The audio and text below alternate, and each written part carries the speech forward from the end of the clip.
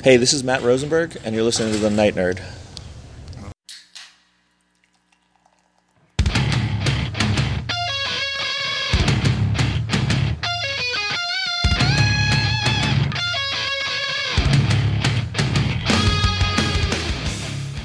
Welcome to the Night Nerd Podcast. I'm your host, Lance. It's Wednesday, so we're going to talk some comic books.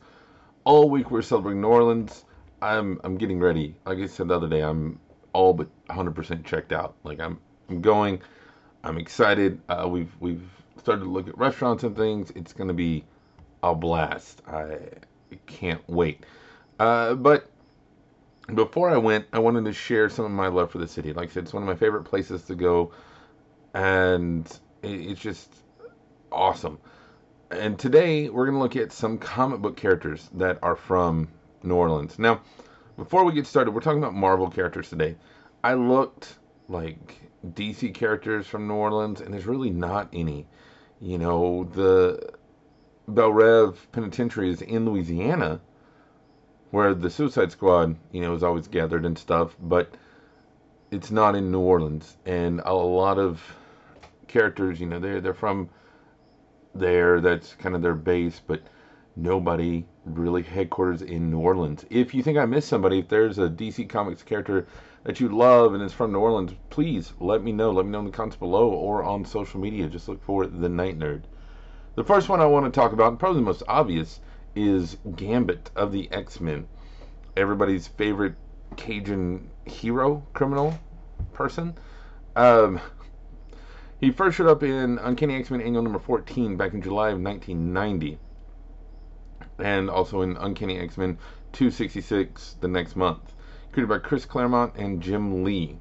This is early 90s X-Men when everybody loved him, and he was, when everybody loved the X-Men. And Gambit was part of the reason. He was a new blood that really took to the team, and he's been around pretty much ever since. His real name is Remy LeBeau, and his power set is interesting. Before we get into his crazy life and all that he's done, let's talk about his power. So he can convert potential energy into kinetic energy, and he uses this mostly in cards, in playing cards. That's what we've seen. In the animated series, he always had a deck of cards. In the comics, he always has cards, but he can do it with anything. There's one really cool scene where he's being interrogated by, I believe it's the executioner, and he's like, oh, you're not so tough without your cards. And he's like, well, the cards have the power. He's been chewing gum, and so he changes the energy in gum into kinetic energy, spits it on the guy, and explodes, and he, escapes and stuff, and it's really cool. But he can charge people, he can charge his bow staff. The level of his stuff is, we haven't really seen. We've seen him blow up some pretty big things, but he always takes it easy with, like I said, using smaller things just because they're easier to charge and faster to charge. He's also like peak physical agility and stuff. He was raised by thieves, and this is where that training and stuff comes in. And he can even charge like his own body, the static electricity and things, which makes him immune to telepaths. Telepaths can't read his mind because there's like this electric shield around it, and that's just added stuff to his coolness. But like I said, he was born in New Orleans. He was kidnapped from the hospital by the Thieves Guild, and they raised him. They called him the White Devil because he was supposed to be this child who was going to unite the Thieves Guild and the Assassins Guild, and he even got married and all. It's an interesting backstory. One that kind of whenever it needs to be expanded on for the sake of story, they bring it out, and they're like, oh yeah, he dated this person and they did this, and it's It's crazy. He was recruited by Mr. Sinister, like when he was a teenager, because Mr. Sinister was like, "Hey, I need your help. You're a thief. Here's money. Done." And Remy actually stole all the research and stuff from Weapon X or Weapon 10, however, depending on what school of thought you come from. And he saw Wolverine, he met Wolverine at this time, but he's always had a little bit of a hero's heart. He kind of realized that the stuff maybe Sinister or Dr. Essex didn't need, so he burned the diaries, and said, "Oh, I couldn't get them," and everything. But he wanted to get back in the good graces with them, and so he joined back up as part of the Mutant Massacre. Well, in between that time, so he was a disgrace for not being. He was also a disgrace to the Thieves Guild for not being able to steal, these simple things, and he was exiled and stuff. But he went to Sinister and was like, "Hey, I need you to help me," and he kind of double crossed him, and took out part of his brainstem, which took away some of his powers. He would later return it, but he also gave him a little bit of control. And so, to pay back Mr. Sinister for this, he had to do all these different missions, and part of that was lead the Marauders, which were, Sabretooth, Blockbuster, Prism, and Riptide, down to attack the Morlocks.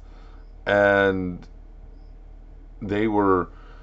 This is really when Gambit kind of became a hero. He realized what was going on. He realized that there was about to be a massacre happen, so he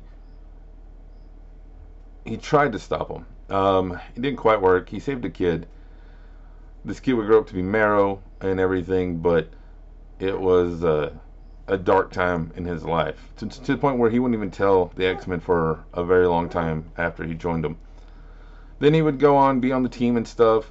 Probably one of the biggest Gambit storylines is when Bishop came back from the future. He's like, "Hey, there's a traitor here. You got to watch out. There's somebody that's going to betray him." And they were like, "Well, how do you know this?" And he said, "In the future, there's a man who calls himself the Witness, and he was the last person to see the X-Men alive, and all this stuff." And well, it turns out that Witness was Gambit.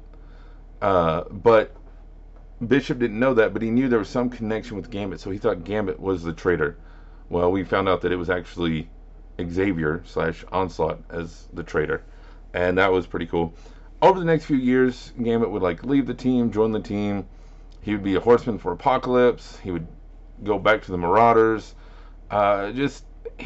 He's always had a weird relationship, I think, with the team. As big and crazy and popular as he was in the 90s, I think they honestly kind of ran out of stories for him. And so he'll leave for a while, or turn evil, and then he'll come back, and then he and Rogue have their on-again, off-again thing. Actually, they're married now.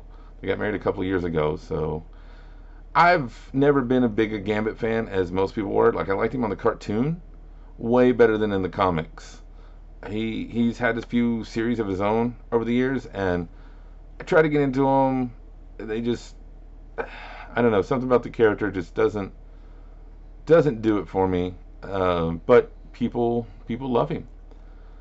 The other character I want to talk about today is Monica Rambeau. Coming off of WandaVision, everybody knows this character. A younger version of her showed up in Captain Marvel, but she's in WandaVision, and we see her get her powers, and she's going to be a big part of the Marvel Universe going forward. She's already said to be in the Marvels, and who knows what else. It's going to be pretty cool to see where all she's going to pop up.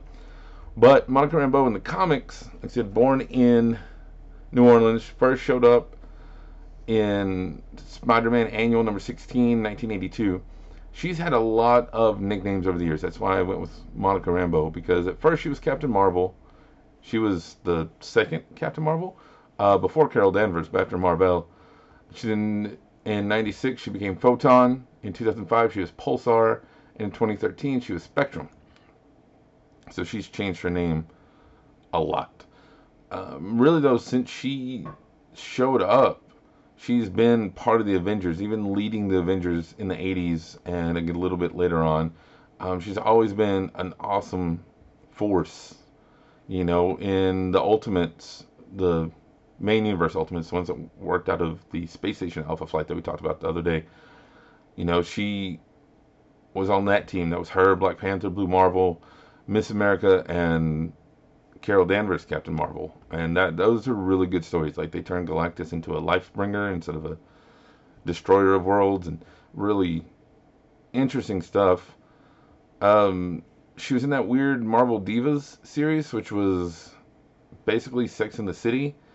And it was, I mean, I don't know. I guess it was okay, but not my favorite thing.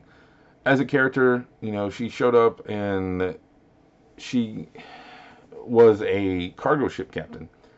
And always a hero. She tried to stop this weapon from being used, and during that time she was exposed to some extra dimensional energy, which is a cop out for something powers. And after that, she could convert her body into any type of energy, to the point where she got super overpowered, and everybody started calling her Captain Marvel. And the thing was like, well, somebody has used that name before, but you're good, which is a nice little acknowledgement of, you know, like how Marvel, how comic book namings go. I mean, he's like probably not the only thing out there. But then she went and joined the Avengers and moved up their ranks until she finally took over the lead from Wasp. And then during that time, like, they fought the X-Men, they did all this stuff. She sacrificed herself battling this sea monster, and she turned herself into lightning and hit the water, and it dispersed her body, like her molecules, all across the ocean. She was able to pull herself back together, but she didn't have any powers. Over time, like, she got her strength back, got her powers back, and would keep fighting, you know, both with the Avengers and on her own, taking down people, you know, like Moonstone, who's an intergalactic villain, all of this stuff, helping out in the Kree-Shi'ar War, you know, just non-stop. She's just been kicking butt. And then she changed her name to Photon, like not too long after she got her powers back, went back to working with the Avengers, and then changed it again to Pulsar as part of Next Wave, which, if you never read Next Wave, it was a really solid book that came out back in like 2006, but now I don't know that I would check it out, because it was Warren Ellis, and now, you know, there's all that stuff going on with him. So if you have it, reread it. If you can find it like in the dollar bin of your local comic shop, which you probably can, I mean, pick it up there, because he's not going to get any money out of that. So go check it out.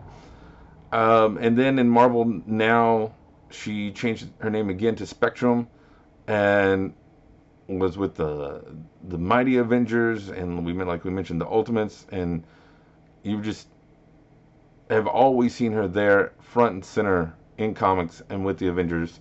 And I think with her role in the films, that's not going away anytime soon. Let me know, though, are you excited to see Captain Marvel or Photon or Pulsar, whatever you want to call her, in the upcoming MCU stuff? Let me know in the comments below here on SoundCloud or on social media, Facebook, Instagram, YouTube, Twitter, everywhere. Just look for The Night Nerd. Or you can email me if you have questions, comments, concerns, anything like that. nightnerd@thenightnerd.com.